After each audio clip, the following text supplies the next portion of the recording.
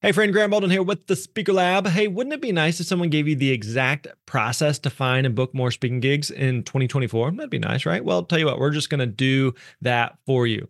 We've created a new 18-page guide based on Dan Irvin's process that helped him actually book over $100,000 in speaking gigs in the past year. Now, Dan is one of our team members here. He's a very successful speaker and also one of our coaches. And so you're going to learn how to get started prospecting, master discovery calls, proposal emails, and so much more. All you got to do is go to thespeakerlab.com/steps. Again, that's plural, thespeakerlab.com/steps. We're going to send you that PDF guide right to your inbox. Again, that is thespeakerlab.com/steps. That's it. That's all you got to do. Go there. Hey, thanks for listening. We appreciate it. You're awesome.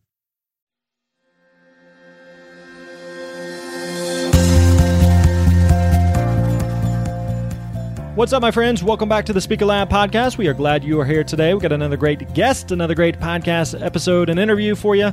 Today, we're going to be talking with my friend Connie Albers. And Connie is someone who's been in the speaking business for many, many years in a variety of different capacities. She's worked with Disney. Her story with Disney is actually really cool. I think you're going to enjoy that. But then also, she's worked with the homeschool market, with nonprofits in the church world. And so we dig into several different pieces here with her. So we talk through, especially about the nonprofit market and the church market, and just debunking the myth that nonprofits don't have money to pay for speakers. So we talk about that right out of the gate here at the beginning. We also talk about determining which nonprofits have money and which don't. We talk about opportunities that exist in nonprofit and faith-based markets and how you actually find those. So a lot of great stuff here for us to dig into. So let's not waste any time. Let's jump right into it. Here's my conversation with Miss Connie Albers. Enjoy. Hey, what's up, my friends? Graham Baldwin here. Hey, today I'm hanging out with my friend Connie Albers, who has got some wisdom to share from the speaking industry, especially as we're going to be talking today about nonprofits and faith-based. I know that a lot of people are interested in speaking in that world, so we will be digging into that today with Miss Connie. So, Connie, how are you today?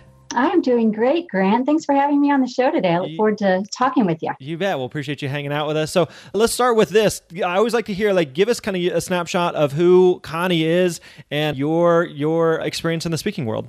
Well, I began speaking. I didn't realize it was public speaking in the second grade. Everybody has a story where they began, and mine began in the second grade when I got my report card. And how most kids look at the grades, I don't. I turned over to look at the comments. What did the teacher have to say? As if she was evaluating my social skills. Yeah. And she said, Connie's a great student, but she needs to sit down more and not talk as much in class, because I just had a tendency to find out how everybody's doing. That led to me at a very young age. I was still right out of school. I was working for Walt Disney World, and I had this desire to become the Walt Disney World ambassador. Nobody told me that I couldn't. And I thought, just go for it. And so I interviewed in front of all the vice presidents of the company. And it was a great process. I was selected to the top 10. I did not make it to the number one spot. I did not become the ambassador, but that opportunity allowed me to represent the company as an ambassador. And I would travel doing radio and TV and mayoral visits. And it just springboarded me to working with celebrities and dignitaries and VIPs and everybody. And that's where I got the bug for public speaking, is I would love to be able to communicate a message very clearly and articulately so that it was well received. Yeah. So we both share that love of Disney, and you now reside in Orlando and have continued to frequent there, right? I do. We are one of the lucky ones that have annual passes. So that is just what we do. Where does everybody else go out for a date? We go to Disney. That's awesome. That's cool. How do you then transition from, all right, you're doing something with Disney, you're representing them, you're speaking on their behalf. It sounds like at that point you've got the bug. How do you go from that to, where do you go next? What do you want to do from there? Well, then you have to decide, is there a burning message inside of me? And which I know you speak about often is, as a communicator, do you really have something to say that's going to add value to somebody else? Or do you just want to get in front of people and talk? And there's a big, big difference. And for me, I knew I had that in me. I wanted to make a significant impact. I wanted to change culture. I wanted to change and help other people. So from that, I just kept honing my skill, practice. And that led to me going over to another company with Estee Lauder. And I was real passionate at the time for women, especially because, women struggle with the same thing. I'm not enough. I'm not good enough. I'm not pretty enough. I'm not thin enough. I'm not enough. And I just got this in me to say, wait a minute, I have this background in communication and public speaking.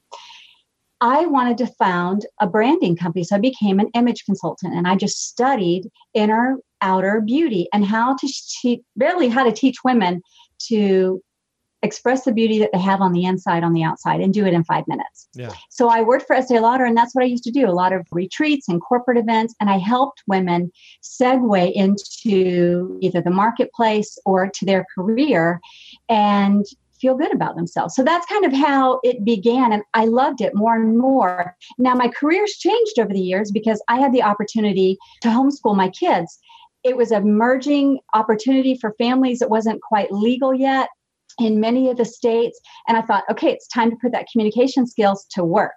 And so I was very involved in the homeschool, forging that movement, working with legislatures. So I've been able to work like across platforms in a variety of different fields. That gives me a great opportunity to kind of identify with different speakers. Where is it you want to go and how do you want to get there? And then this is the strategy we have to come up with. Gotcha. Very cool. So you're working with the homeschool industry and homeschool market. What has today become a very big market, in fact? It's a $2.2 billion industry. That's crazy. And there are conferences and events all over the U.S. and I assume around the world on the topic. Mm-hmm. Yeah. And so is that kind of as you begin to step into more doing stuff with the nonprofit world and with the faith-based world from a speaking perspective, is that where that transition started to take place? Yes, but I've always gravitated, and everything I've ever done has been to be involved with leadership. So with homeschooling, I stepped into leadership. Let me help form, create, and run an organization. Let me run the largest homeschool conference of 15,000 in the world. And let me book and manage speakers. Let me book speakers. You know, we had 125 speakers. We would have 450 vendors. We'd have to secure room blocks. And then I started saying, more and more people were asking me, how do I do this? Yeah. How I have this in me. How do I communicate well to an audience? Or how do I pitch myself to an event planner or to the decision maker or gatekeeper? And that's kind of how I segued is I've always been in leadership. I've always been a communicator, and the two just naturally blended together. Now I currently work with LifeWork Leadership, so I'm one of their coaches, and I help leaders across in various platforms, profit, nonprofit, faith-based, really hone their ability to articulate and communicate a message and find those opportunities where they can get paid and learn how to pitch themselves. And so they do get what you have achieved. Like you have achieved, I think I heard you say you've spoken 500 different events or places and made millions of dollars. I think that's most communicators' dream, and that's their desire to make a living doing what they love doing with the message that God's given them. Yeah, totally. Now let's talk about the nonprofit world for a second, because that's something that definitely you've got some experience in, and it's something that is definitely a huge market and opportunity for speakers to look into, but it's also one that has a reputation of they're nonprofit. They don't have any money. They're broke, So how in the world could they afford their own overhead, let alone to afford a speaker? So what are your thoughts on that from a financial perspective for speakers in the nonprofit space? There is money there. You just have to know where to go look for it and which organizations do have it. So when we talk about this grant, my first thing is do your research. Start attending local events, local nonprofits. Start going to the Chamber of Commerce lunches. Start to get to know those people, because the people that go to the chamber events, they are usually business leaders and or influencers of some sort. And they know other influencers and other leaders around the country. So start local and then start asking questions. Ask your friends. There is money. It is true. And Grant, as we go through this, we can talk about which organizations are probably not going to have any money to hire you with an honorarium. But if you have a product or a membership or service that you can sell or a product you can sell, then that's how you can regain, your time. That's how you can account for the cost of being away from your family and, pay your bills and stuff. Yeah. So I say, keep your ears open, go local. Really start local first. Get to know who your leaders are. And after you've kind of built a rapport, maybe ask them to lunch, make sure you pay for the lunch for their time. It's just a gracious way to be able to tell them, listen, I'm just not trying to pick your brain for nothing. I value your time. I know that you are a person of influence and you could maybe give me some good direction. When you do that, Grant, you've probably seen this. The goodwill is incredible. Right. When they know you're looking for something and you're acknowledging that they probably know people, there's a lot that happens in that relationship building aspect. Don't you find that true? Yeah, absolutely. And I'm curious then, let's say we go through these steps. Okay. So there's a kind of a nonprofit niche that we want to reach out to, and that we connect with some local, nonprofit executive director, and we offer to do lunch with them. How do we approach a lunch like that? Like, what's the win there with, I think oftentimes we feel like if we're trying to connect with someone that we're wondering, like, what do we bring to the table? It's clear what they bring to the table. They have, they have relationships, they have connections, they may have the ability to open doors for us, but we're kind of going like, why would they have any interest in us as a potential new or emerging speaker? Well, that's where you do your research. Kind of get a feel of who they're like. I'll just use the Chamber of Commerce because every city has a chamber. With that one, do your research, kind of find out who their speakers have been in the past, what industry. So if your market is financial, or you're inspirational, or you're motivational, or you're medical, whatever your niche is, see if they've ever had anybody, or recently, maybe they had somebody in your niche a year ago, but they haven't revisited it now because they don't want to bring the same person back. Yep. What I do is after you attend, find out who the people are. It doesn't take you long, but I would say observe, introduce yourself. Hey, I'm so-and-so with your company's name, and practice that elevator pitch. People make light of that, but your 2 to 3 minute elevator pitch, 2 to 3 sentences is critical. Know who you are and what you do, and be careful that you don't do it all. Like, I have to customize every pitch that I make, because depending on which market I'm going to, they have to know I know what I'm talking about in this field. And I think you would agree, it's really important, because if you're big on, let's say, finance to seniors, it's not very likely that a college is going to bring you in. Yeah. But if your niche is finance to college students or high school students or parents trying to get their kids through college debt free, then you're going to pitch yourself to a college, right? Or when you're at the chamber, you're going to look for people that would fit your niche. So it could be anything from girls and boys clubs to ASHRAE organizations to insurance conferences to medical conferences, depending on your skill set. You introduce yourself. You know what your elevator pitch is. You ask them nothing that first time. You ask for nothing other than, it was really nice to get to know you. I'd love to keep in touch. Then if they have a card, take it and follow up with an email. That's critical, because you want to keep yourself in their mind. They're busy. They leave the luncheon. They leave whatever that conference was, and they forget who you are. Yeah. But that nice little email saying, hey, it was great to meet you. I love talking about such and such. And I will tell you a tip that I have been doing, and I will share it with your audience, because I think this will benefit them. As we travel, we get super, super busy, and our brain starts to just fill and information leaks out, right? So what I started doing is, it's very common. I'll take a picture. I'll say, hey, let me get a picture with you. Not for social media. I don't post it saying, look who I met. Yeah. I keep it and I label who that person is. Interesting. That's and smart. that is my calling card. So what I do is when I email them, I send them that photo. I loved meeting you. You looked great in that dress. Or I loved your comment about XYZ. And they love it. It helps them remember who you are as well. Yeah. I like that. Very cool. Okay, I'm curious then, one of the things that you mentioned on the nonprofit side is that there are certain niches and kind of subcategories within nonprofit that have money and some that don't. So can you kind of talk us through the differences between the two? How do we know which is which, and which ones are worth pursuing, which ones may be, a waste of time?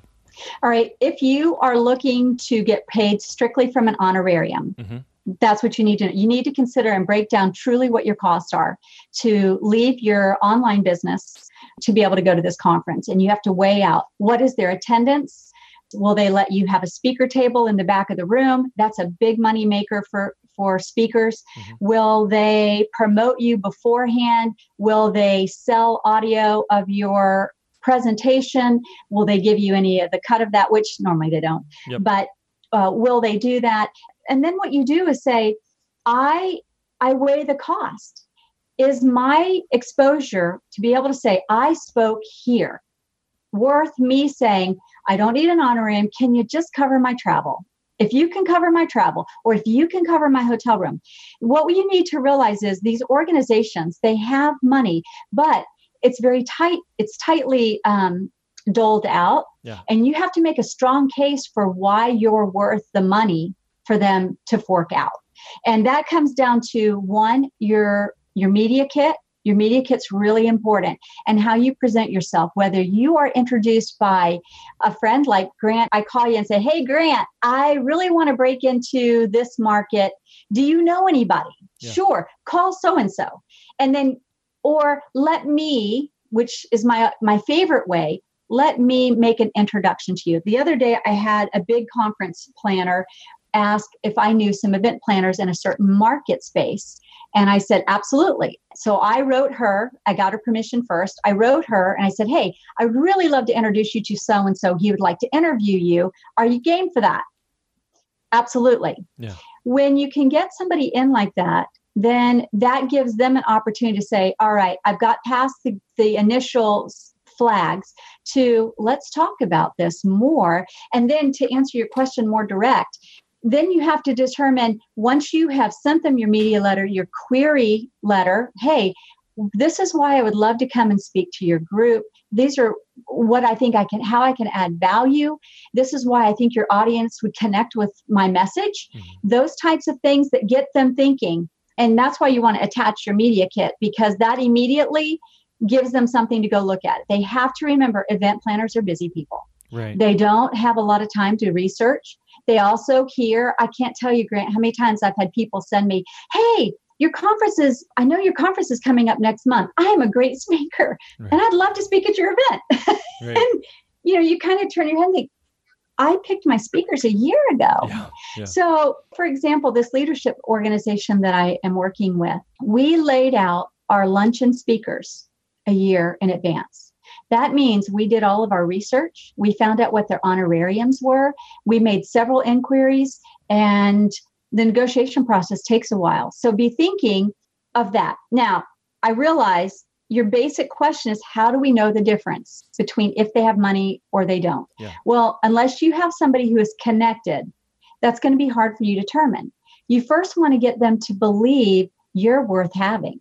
Once they know you're worth having and you are going to do a killer job, their audience is going to be so glad they landed you and had you come. Like, Grant, if I could have you for one of my events and I could afford you, I want to do that, because I know you're just going to do a killer job because your reputation, right, because what I know or have heard or I can research about you. Now, if your company, if this nonprofit has a board of directors or an executive director, they know what their budget is. And sometimes if you can make an incredibly good pitch, they'll find the little extra $1,000 or $2,000, or they'll figure another way out. Maybe they'll say, hey, such and such hospital, we've got this great speaker coming in. Will you pitch $2,500? Will you give us $5,000 for the speaker as a sponsor, and you sponsor this speaker? Does that make sense? Yep. And then that doesn't come out of your pocket. You still get paid. It comes from them. They're working with it. That's because we want Grant. We want you to be at our event. And that starts with the dialogue. It starts with first whetting their appetite that you can deliver what you say you're going to deliver. And that is the biggest important task of it. How would you go about doing that? Because you're exactly right that if you can really prove to a company or a decision maker, a nonprofit or for-profit, that by hiring you, by bringing you to come speak, that you're going to offer so much more value than what the check is going to be.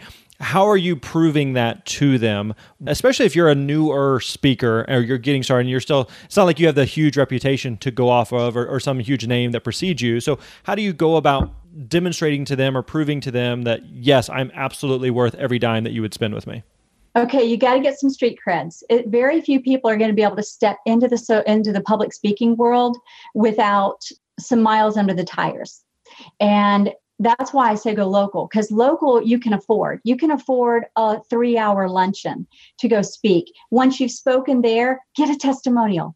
Get the executive director to say, man, Grant was awesome. Anybody looking? And then after you get that testimonial, throw that up on your website or include that in your media kit. Right. This is what so-and-so said about my presentation. Always ask if they're going to be recording it. And if they're going to record it, get a copy of that and make sure that recording is good. That way, when you're pitching yourself to the next one, oh, here's my media kit and here's some audio or some video of me actually speaking and the crowd listening or laughing or engaged, taking notes, something like that. That's really important. If you have nothing, you got to start free. And then you got to just keep building, keep asking for references, keep asking for testimonials, ask the audience to write something and give it to you. You can do that very casual, especially if you're capturing email addresses. Listen, I'm trying to do such and such. If you'd like to help me share my message with others, let's say you're really big on supporting human trafficking, sex trafficking. That's a big cause for you. Yeah. And you go speak at Love Does with Bob Goff. You speak for something that he does. And you get something that says, listen, I recently, I'm looking to do this. I'm passionate about that, this cause. Will you give me a testimonial or a recommendation, something that I can use to tell them it resonated? That's really important. Now, as you gain and popularity and you get more bigger events, even if your bigger events aren't paid, I think you and I have done probably our fair share of non-paid speaking gigs. Sure. Because we're learning to build relationships with other speakers. We're learning to get our name known in the conference circuit by conference planners, event planners, whether they're the owners or the executive directors or they're the event planners. You still want to get your name known by them because their weight is invaluable. If you have a good conference planner that is well respected, this woman is big in the medical community, and she does high-level, dignitary, White House, foreign country events in the medical space. If she gives me a recommendation, she's highly known. All I have to do is say, I've worked with so-and-so. Oh, you have? Oh, you must be good. So there is that level of perception as well. So you have to leverage every experience and opportunity and asset that you have, but do not, and I'm going to emphasize this, do not, as an event planner for 15 years, don't embellish. Yeah. You'll be busted. And then that'll ruin everything you've been trying to do. So be authentic, be honest, but you don't have to say, this is my first speaking gig. And I guess the next thing I'd say, Grant, is don't be desperate. Desperation reeks inexperience, and you don't want that. You want it, you want to speak, but you can't be desperate. You can't come across as desperate because that hurts your negotiating process. Right. Okay, I want to cover a couple things that you mentioned there. One of the things that you touched on was there's some niches and categories within the nonprofit space that pay and some that don't. You mentioned the Chamber of Commerce as an option. What would be other like just big kind of verticals or niches within the nonprofit space that would be some options? So if I'm going, I'm interested in speaking to nonprofits, I'm just trying to figure out like what all's on the buffet? Like what are the options that would exist in that market?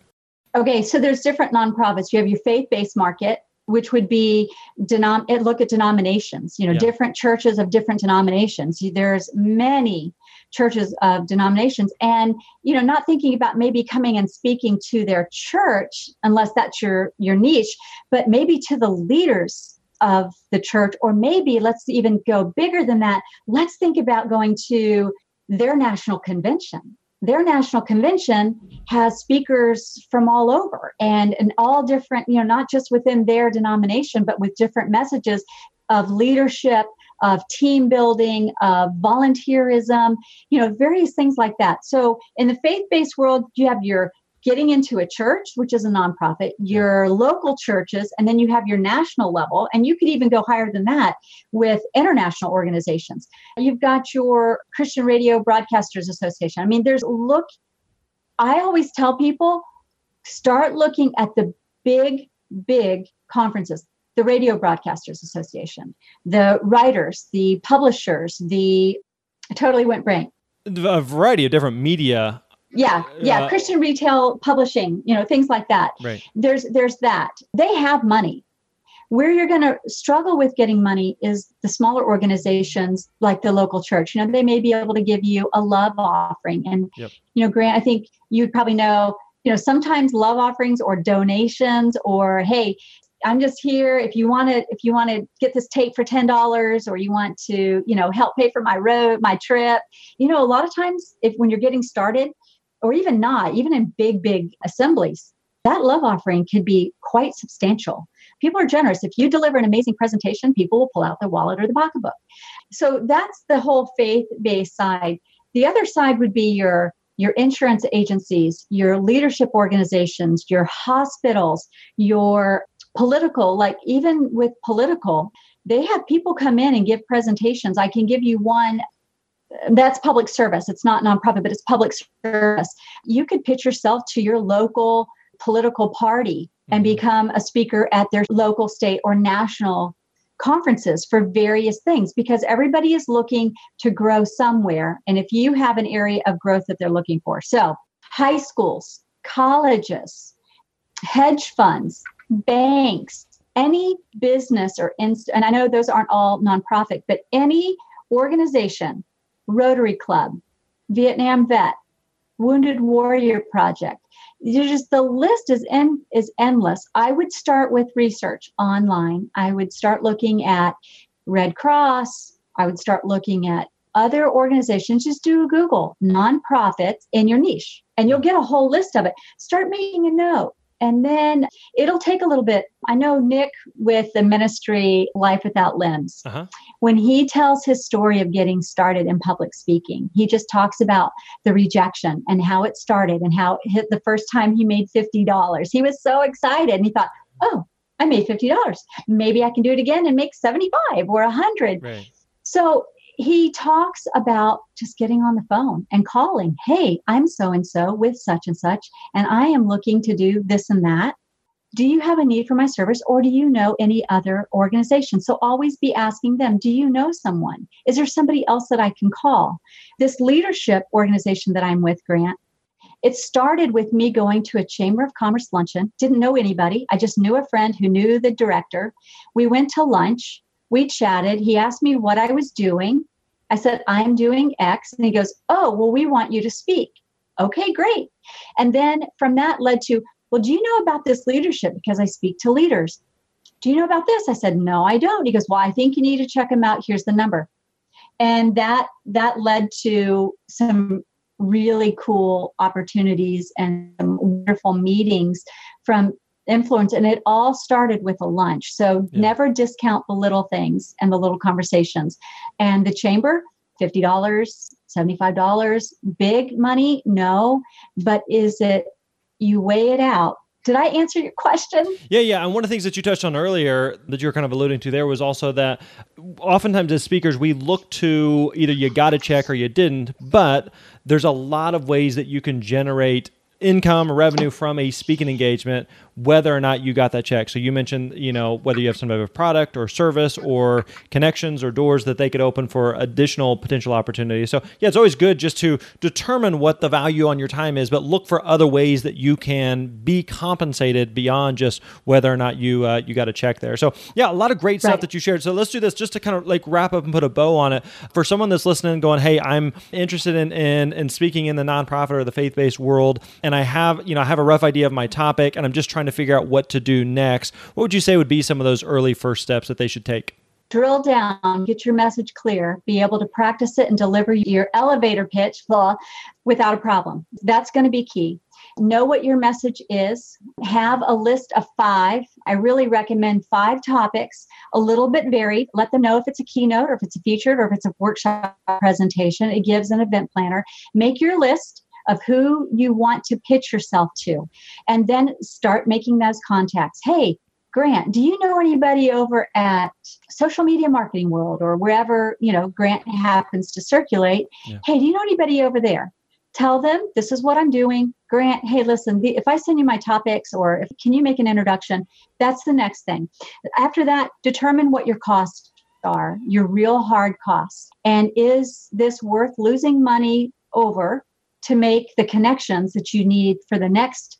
Or do you have to sell books, have a service, have promotional opportunities, whether it's them promoting you online at their conference, whether you can capture the email address, which you can usually, capture the email address. Where can you funnel them to? An email? Can you funnel them to a service, a membership site like Speaker Lab? Hey, everybody, sign up for Speaker Lab. Grant's going to give you all the information that you need to get onto the next level. Will they do that sort of stuff for you? Because that is a very intangible way to build credibility, respect, and bigger speaking gigs. So that, and then don't be afraid to ask.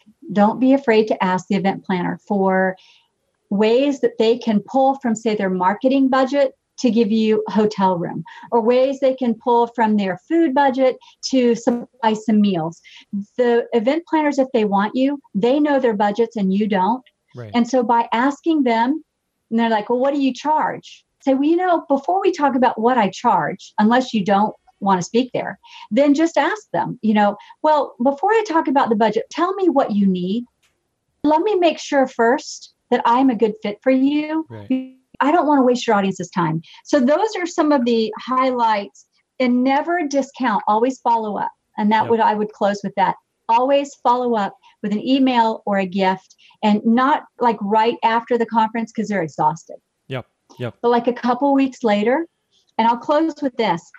I landed a new position because I have 5 kids and we homeschooled them, and they all went to college, and they all graduated college with 0 loans. We had no college prepay, and it saved us the way we did it, the way our system, we worked it with our 5 kids. We had kids in college for 11 straight years, and 9 of those years we had 2 or 3 in college. And everybody graduated with no loans or debt. And we didn't have debt either. And people got wind of that. The school got wind of that, and they wanted to interview our family because they've never had a sibling group of 5 do this. And it saved over $500,000. So I will tell you that opportunity and them wanting to film us led me to take a position with parents and families with a philanthropic organization at that university, helping other parents know how they can do this college gig without going into massive hawk. So I say, how does that all fit in? Because never negate an opportunity that comes along your way. You just don't know where it's going to lead. So always be thorough, always be thankful, always express gratitude for what they did, and always ask them what they need you to do for them so that you can make their event successful. Beautiful. Very well said, Connie. Well, thank you again so much for your time. We appreciate you sharing your thoughts and insights here from your experiences. So if people want to find out more about you and what you're up to, where can we go? Well, they can visit me at conniealbers.com. I run a ministry called Equipped to Be, or they can follow me online at conniealbers.author. That's my page. And or they can email me, and that's conniealbers.com. I take a few clients, coaching clients, and I work with some. I don't have a lot of time to take a whole lot of people, but yeah, I'd be happy to help answer anybody's questions. But I just say, Grant, thanks for having me. You do a great job. I respect the work that you do, and I know your audience gets a lot of value from your time. Cool. Well, thank you so much for the kind words, and we appreciate you sharing your time with us today. All right. Well, Godspeed. I hope everybody does a great job of booking those speaking engagements. All right. Thanks, Connie. All right, there you go. Hope you enjoyed that conversation with Miss Connie Albers, and definitely good stuff from her. Again, I would encourage you and challenge you to take action on what you've learned here. Don't just listen to it, but do something with it. Take action, take action, take action. All right, my friends, that wraps up today's episode. We'll catch you next time. You're awesome.